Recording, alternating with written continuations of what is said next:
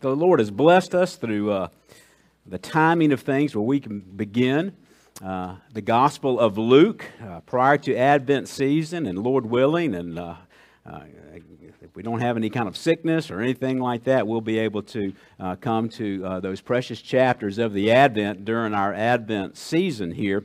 And we are looking at Luke chapter 1, verses 39 through 56 today. And it's one of those passages that is dear to us. We are reminded that Elizabeth is now pregnant with John the Baptist, and Zechariah had that great vision in the temple where he was told of the coming of John the Baptist. He did not believe it and was struck mute as a result of that.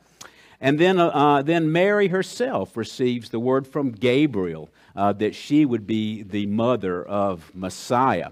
And then she is given a sign that Elizabeth is also pregnant. Her basically sterile older cousin is with child, and that was a sign meant to encourage, of course, Mary in the difficult trial of being pregnant in that age, some 2,000 years ago, in that culture. And the scandal that would be involved around this crisis pregnancy, as we would put it. And what we're going to see today is the coming together of both of Elizabeth and Mary, and the outpouring of praise that comes as a result of that. But one of the things, too, we always want to be aware of is the theological import of what it is that we're learning in Scripture. And what we see with the coming together of Elizabeth and Mary is also the coming together of the Old and the New Covenants in one time, as John the Baptist and Jesus Christ come together in the wombs of their mothers. Let me read to you that new covenant. And one of the new covenant comes to us from Jeremiah. It also comes to us in Ezekiel. And we are, of course, living under that new covenant now. And if you are a student of the Old Testament Scriptures, which you should be, you should read the Old Testament Scriptures. Very often we feel this burden, don't we, when we read the Old Testament? It just seems so heavy, so difficult, and it makes us so much appreciate the coming of the new covenant that we are under, that we can look to the past at the coming of Messiah instead of hoping in the future of the coming of Messiah. But Jeremiah chapter 31 states this: "Behold, days are coming, declares the Lord, when I will make a new covenant with the house of Israel and the house of Judah, not like the covenant which I made with their fathers in the day that I took them by the hand to bring them out of the land of Egypt. My covenant, which they broke, although I was a husband to them, declares the Lord.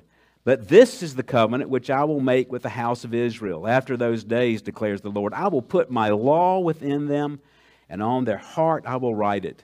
And I will be their God, and they shall be my people. They will not teach again each man his neighbor, and teach man his brother, saying, Know the Lord, for they will all know me, from the least of them to the greatest, declares the Lord.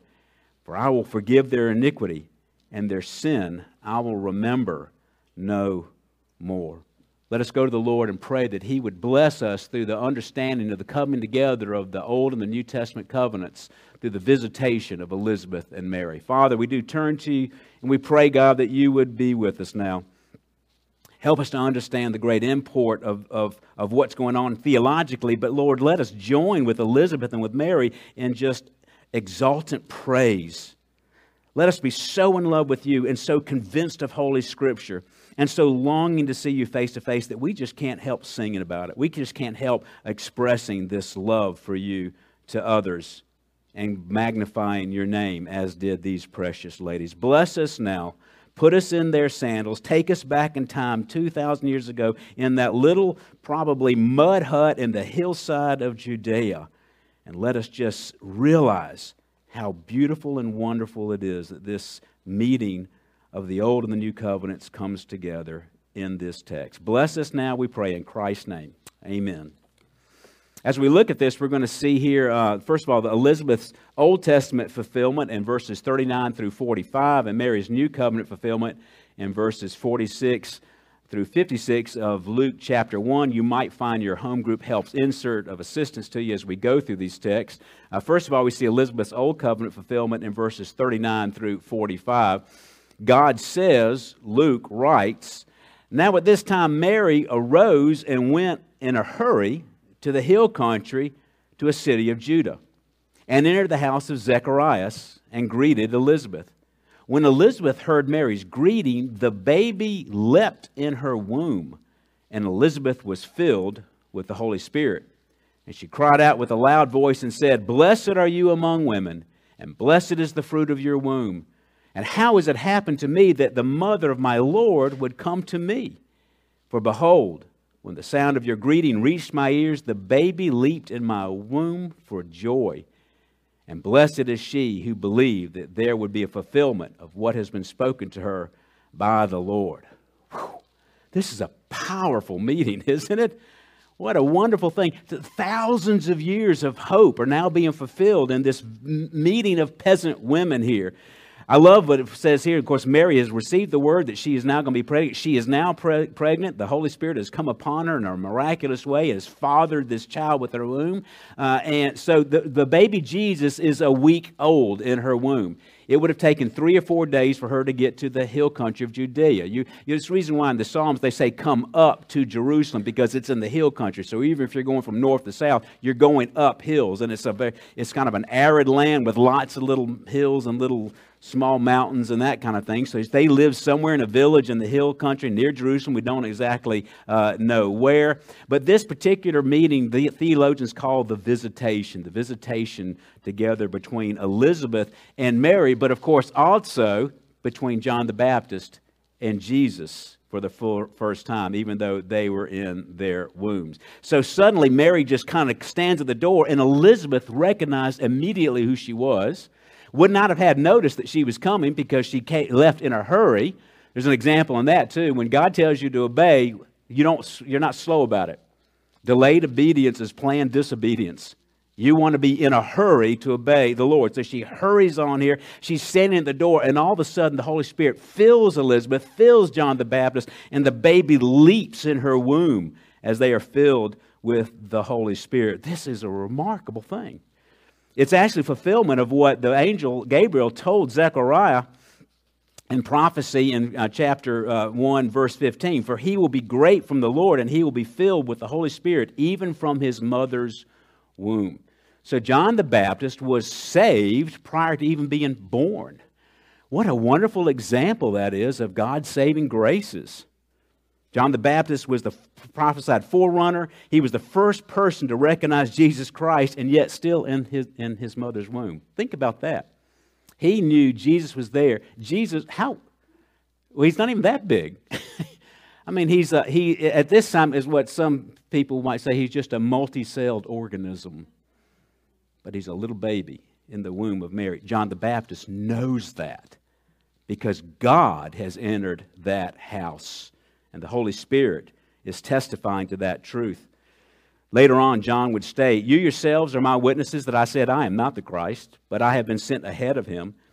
He who has the bride is the bridegroom, but the friend of the bridegroom who stands and hears him rejoices greatly because of the bridegroom's voice. So this joy of mine has been made full. He must increase, but I must decrease." He recognized Jesus even though he had not been born, nor had Jesus. He was already preaching. He's already started his preaching ministry before he even had voice. And then Elizabeth cries out with a loud voice. In a sense, what she's really doing is she is singing with a loud voice. She is singing praises to God here. This is going to be the first of 5 songs of the Nativity that we're going to study here in the next few weeks. First of all, you have Elizabeth's song that we have here. Then you have Mary's song called the Magnificat. It comes from the first lines, "My soul magnifies." Then we have Zechariah's song called the Benedictus, "Blessed be the name of the Lord." Of course, they have the angel's song, which we sing about, right? "The Glory in Excelsis Deo." And then Simeon's song, the Nunc Dimittis, "Now I can depart," and which we will see, Lord willing, the Sunday after Christmas on New Year's Eve.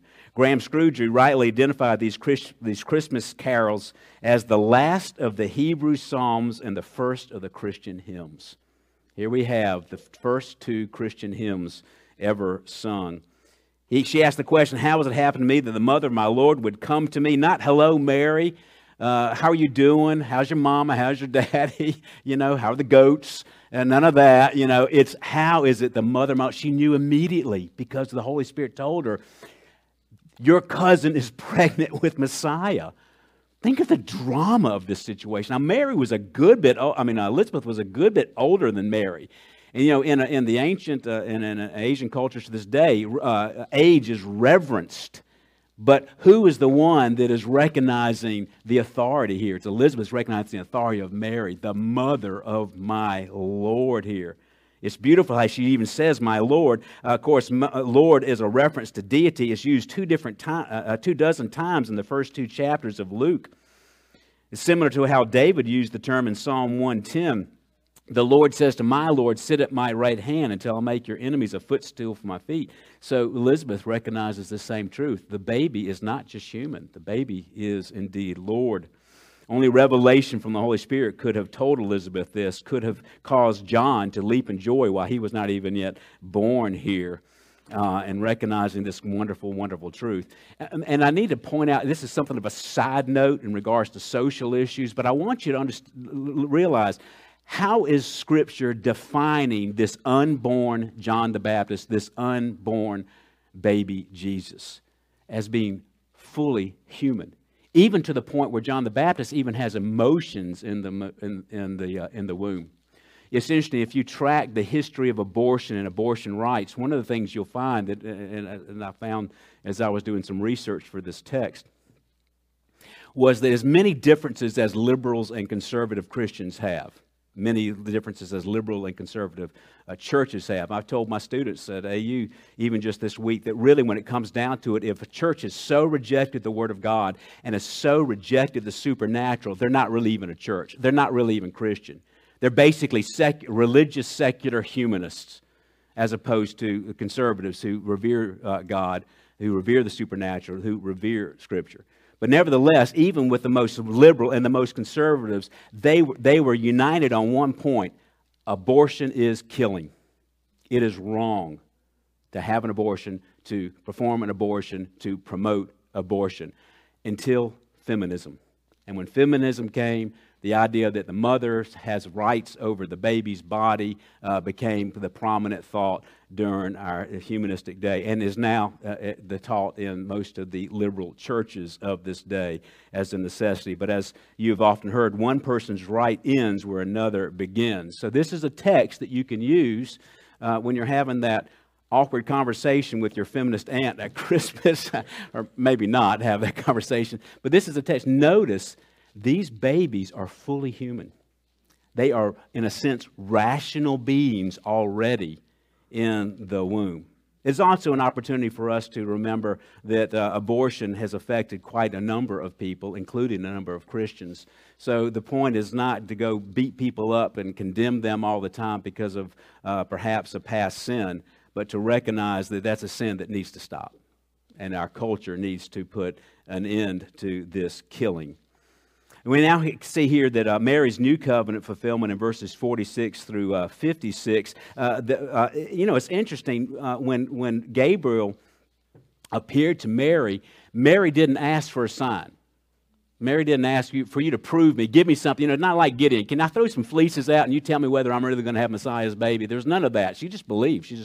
And yet God is gracious. He understands the limits of our faith. And man, is our faith limited sometimes.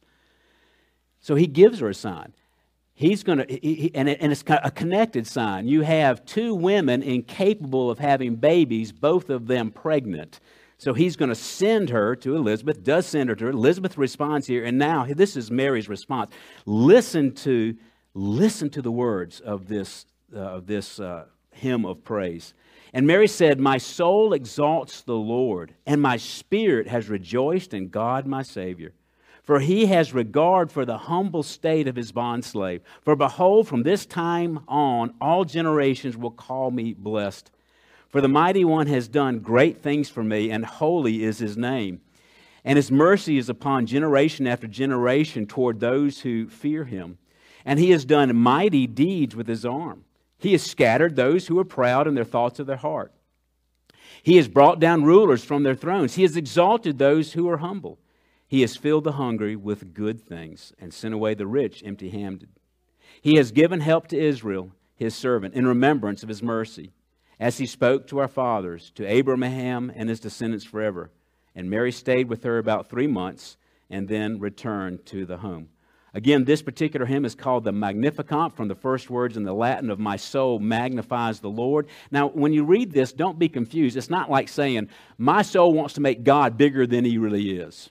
That's not what she means by magnified. God is just, He's a little limited here. We've got to give Him a little bit more big in order to be able to. That's not what He's saying here. I love how Sproul defines this. What she's really saying is, my soul has been saturated by a sense of the divine, and by His presence, and by His mercy. And so from the deepest part of my being, I want to exalt Him. That's what it means to magnify, to lift up God in exaltation. Whew. That's the way to live, Christian. Does your soul magnify God? Are you just sometimes so overwhelmed by just His purity, His goodness, and His patience with you that you just can't help break out in song? That's where we want to be. Mary is a model of the victorious Christian life in so many ways.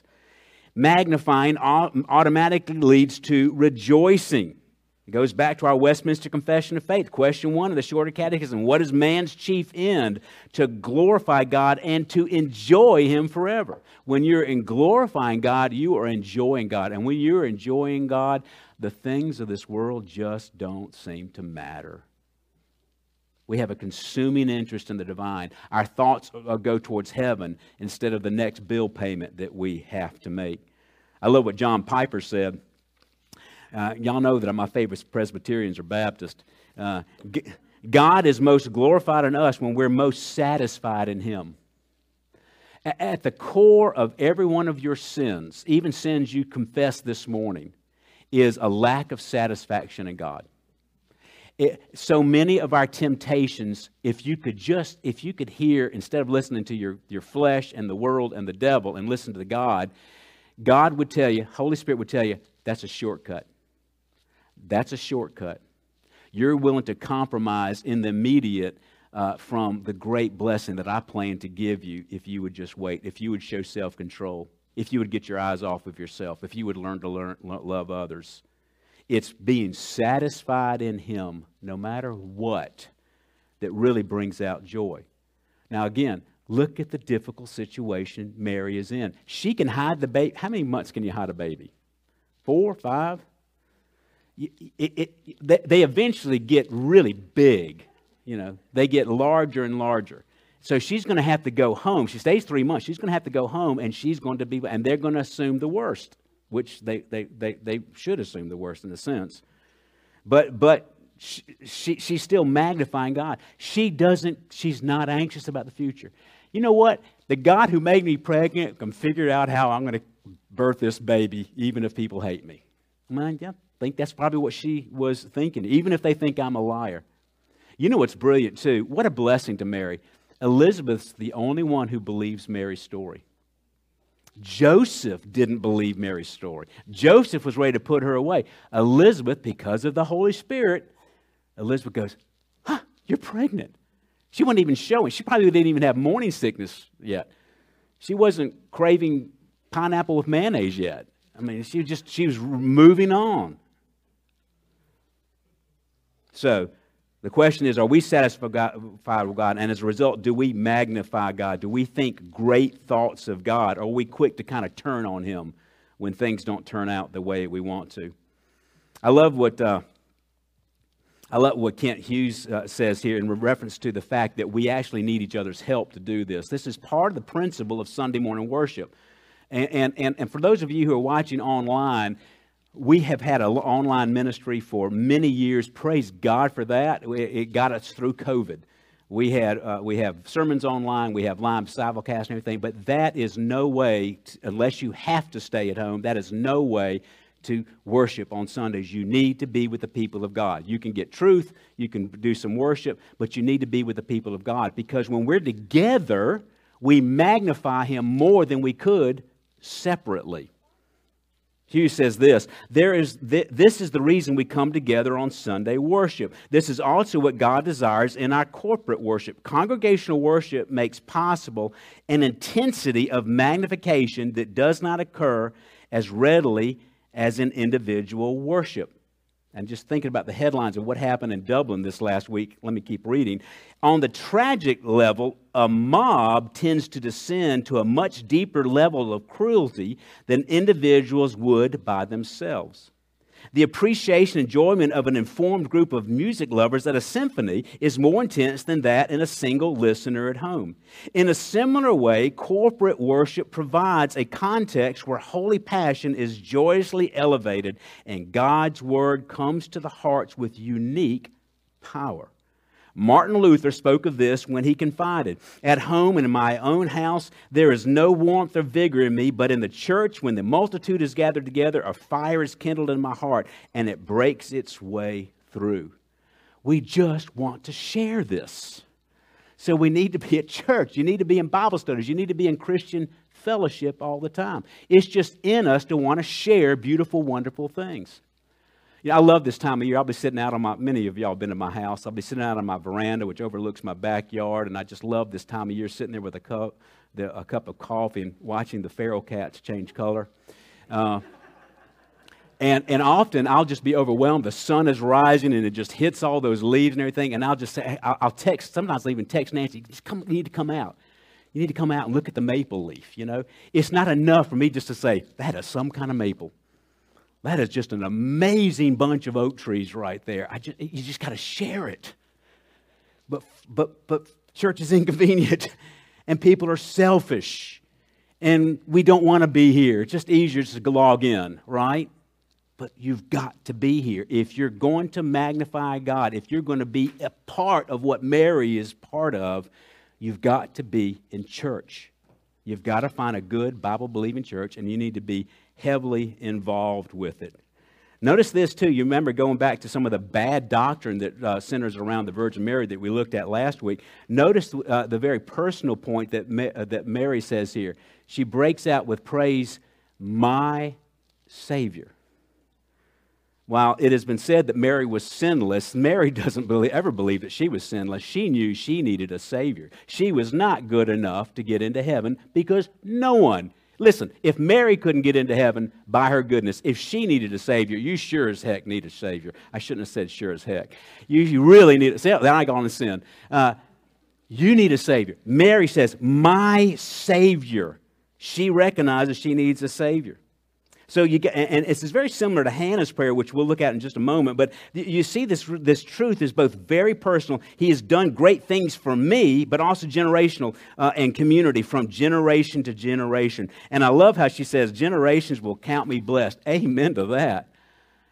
As difficult as Mary's situation must have been, can you imagine being mother to Messiah? Can you imagine prophecies that go all the way back to Genesis chapter 3? I'm going to say Genesis chapter 12. All the way back to Genesis chapter 3, that Satan will bruise his heel, but he will crush Satan's head. All the way back there to the proto-evangelion, the first gospel. And all of a sudden, all those promises walk into that room. And Elizabeth knows it, and John the Baptist knows it. This is a Cinderella story, isn't it? You know how old Mary was, probably? 13. Young women that time used to get engaged at 12 or 13, would get married. It takes a year-long engagement, in which time the husband builds a house and is ready to prove that he can take care of her. He is going to normally be a little bit older. So she probably got married at 14, 13 years old. Peasant girl. Probably, because she's female, she probably really wasn't worth educating, but they certainly did understand a lot of the Scriptures. She may not have been able to actually even read. She may have just memorized the Scriptures. And her hymn is one of the most theologically rich truths in all of Holy Scripture. There's 11 different qualities that you see about God in here. Let me just go through those very quickly, and you might find more. Mighty One, the Mighty One who's done great things for me. He's the creator of the universe, but He's also the father of the child in her womb. Let me tell you, life is full of disappointments, and those disappointments become even worse when you grow embittered towards God because He's not giving you what you want. If all He ever did was create the universe and sent you Jesus Christ as your Savior, that's all you need. Everything else is garnish. Everything else is icing. Mercy to those who fear Him. There's a majesty that you need to have and understand God in order to receive His mercy. But how else are you going to approach a holy God except because of His mercy? He's done mighty things in general. What God does, He creates, He sustains. And He scattered the proud. This is a common theme through these old songs. The proud like Pharaoh and Nebuchadnezzar and Herod. One example of that is in Acts chapter 12 where Herod dies. And we see from Dr. Luke's the sequel to this wonderful text. On an appointed day, Herod, having put on his royal apparel, took his seat in the rostrum and began delivering an address to them. And the people kept crying out, "The voice of God and not of a man." And immediately an angel of the Lord struck him because he did not give God the glory. And he was eaten by worms and died. But the word of the Lord continued to grow and be multiplied. I don't know what that looks like, being eaten by worms and died, but I bet it hurt. This, of course, was a text that we would read to the children to get them to behave. He scatters the proud. I mean, there's so many examples in Scripture. He brought down rulers. Sproul says this, "At Christmas we celebrate the one who comes, whose government is on his shoulders, to whom the Father gives the authority to reign with the government that will have no end. We fuss and fret and stew and worry every day about the problems we face from earthly governments of this world. Even in our own nation, sometimes we forget who is actually running things. It is the Lord God Omnipotent who reigns." Folks, we have in Washington very, very anti-Christian government. The president is anti-Christian. Many in Congress are anti-Christian. Many in courts are anti-Christian. They are opposed to the things of God. And yet, God allows them to be there. God allowed them to be elected. God foreordains whatsoever comes to pass.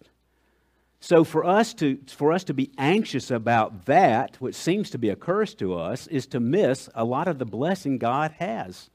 What are you going to be in the face of an oppressive anti-Christian government? How are you going to act? That's really your responsibility. That's the responsibility of our church. He's exalted the humble. Of course, this is a wonderful theme, again, throughout Holy Scripture here. And there's a blessings to be humble. We see this in the opening, right, of the Sermon on the Mount. "Blessed are the poor in spirit, for theirs is the kingdom of heaven. Blessed are those who mourn, for they shall be comforted. Blessed are the Gentile, for they shall inherit the earth. Blessed are those who hunger and thirst for righteousness, they shall be satisfied. Blessed are the merciful, they shall receive mercy. Blessed are the pure in heart, for they shall see God. Blessed are the peacemakers, they shall be called the sons of God."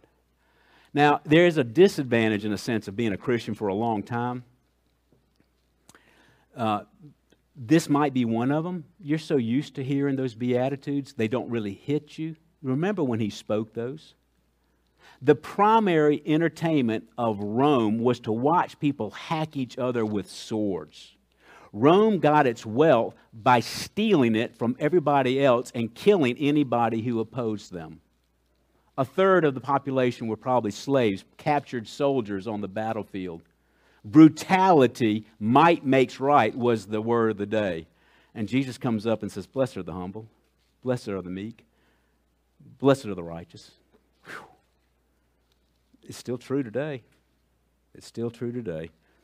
He exalts the humble. He filled the hungry. The Lord is near to the brokenhearted and saves the crushed in spirit, as we saw from Psalm 34. He sent away the rich. Now, God is not anti-rich. He's anti-self-sufficiency. There is a temptation, and we see this throughout our culture, right, to be dependent upon your own means for even salvation. You know, good people get into heaven. And because I have money, I don't have to have faith. So you've got to be very careful with it. And many of you do have money. You've got to be careful of that temptation. You've got to be careful of temptation. What God is opposed to is the self-satisfied, those who think they've earned a place in heaven because they are rich. He's given help to Israel. She's going back to the past here. She remembers His mercy. You know, isn't it amazing? God remembers His mercy, but when He's doing that, He's also forgetting your sin. I think that's one of the most astonishing things to me in Scripture. God doesn't even remember my sin. You know how our sins will crop up. You're reminded of stupid things you did in the past. You'll be, you'll be mowing the lawn. All of a sudden, think about something stupid you did last month, last week. That's not what God does. Because if you're in Christ Jesus, God has chosen to remember His mercy and forget your sin. He keeps His promises, specifically the promises to Abraham and the fathers. And those promises, of course, were that the blessing of the Gentiles would come through the line of Israel. This is a powerful baby, folks. This is a powerful baby. She's singing, in a sense, about her own son in the womb. You also see a lot of similarities with Hannah's song. When Hannah was a difficult pregnancy, she was infertile, and then she became, through her prayers, became pregnant with the prophet Samuel. Hannah breaks out in song, and Hannah prayed and said, "My heart exalts in the Lord, my horn is exalted in my God. My mouth speaks boldly against my enemies, because I rejoice in your salvation." And it goes on, very much similar to what Mary said. And Mary understood Hannah. She probably thought about Hannah during this time as she was going up to the hill country. Ryken says this, that with Mary knows her Bible. And the Magnificat either quotes from or alludes to verses from Genesis, Deuteronomy, 1 and 2 Samuel, Job, Psalms, Isaiah, Ezekiel, Micah, Habakkuk, and Zephaniah. Mary tried to put virtually the whole Bible in her song, and yet she was probably an illiterate 13-year-old peasant girl. As I was reflecting about this, I thought about some of the young girls of our church and how precious they are. We're going to have a youth group question and answer period coming up here. And some of the youth have already sent in some of their questions, and some of these questions are pretty heavy, and Josiah Ricewig and I are going to kind of handle some of the questions. You know, one of them was, how do you blaspheme the Holy Spirit? You know, I can't wait to hear what Josiah, how he answers them. But I mean, that's a deep question, right? Folks, we have Marys in our midst. We have precious youth are at this level of understanding, this level of desiring to please God, this level to make their life count for something. How blessed we are. But it's the power of music, too. She breaks out in this song. This would be a wonderful song for the youth to memorize in so many ways. Plato understood, even Plato understood, this is pre-Christian, understood the power of music on the youth. And if you think about the effect of Scripture on the youth, it's there. You know, just sort of a sideline comment, too, is so many... And I have this conversation with people who visit our church because they're shocked to see all the young people we have at our church. And they're like, how much do you pay these guys? And one of the things that we've just realized is that a lot of churches think you've got to dumb down worship to attract youth. Well, that's just downright insulting to godly youth. One of the things we find with a lot of the people coming, now, some people come for the pizza. I don't know. You know, some people come for the lunch afterwards, you know. But most of them come for the lunch that's during the service, the meal that's during the service. And what I found, and one of the great sources of encouragement, both teaching at Anderson University and at Erskine and here, is that a lot of our young people, they don't want to be entertained. They don't want to be manipulated. They want meat. They don't want milk. They want the Bible. And that's what we're going to do. That's what we're going to do. We're just going to give them the Bible. So in a lot of ways, we don't do the things that we're supposed to do to attract young people. And that's a risk, you know. But the thing we do is what God's called us to do, and that's preach the Word. That's to emphasize holy living. That's to have a church where holiness is attractive. Where being a Christian is the right thing to do. The world out there wants you to not be Christian. The world out there wants you not to be holy. You ought to be safe in here, and that ought to be consistently encouraged in our churches. So what do we have in common here? We got in common here with Elizabeth and Zacharias and Mary had these four things in common, and these are things that you got to embrace if you're going to grow in the Lord. They received God's Word. They believed in God's Word. They acted upon God's Word, and then they proclaimed God's Word.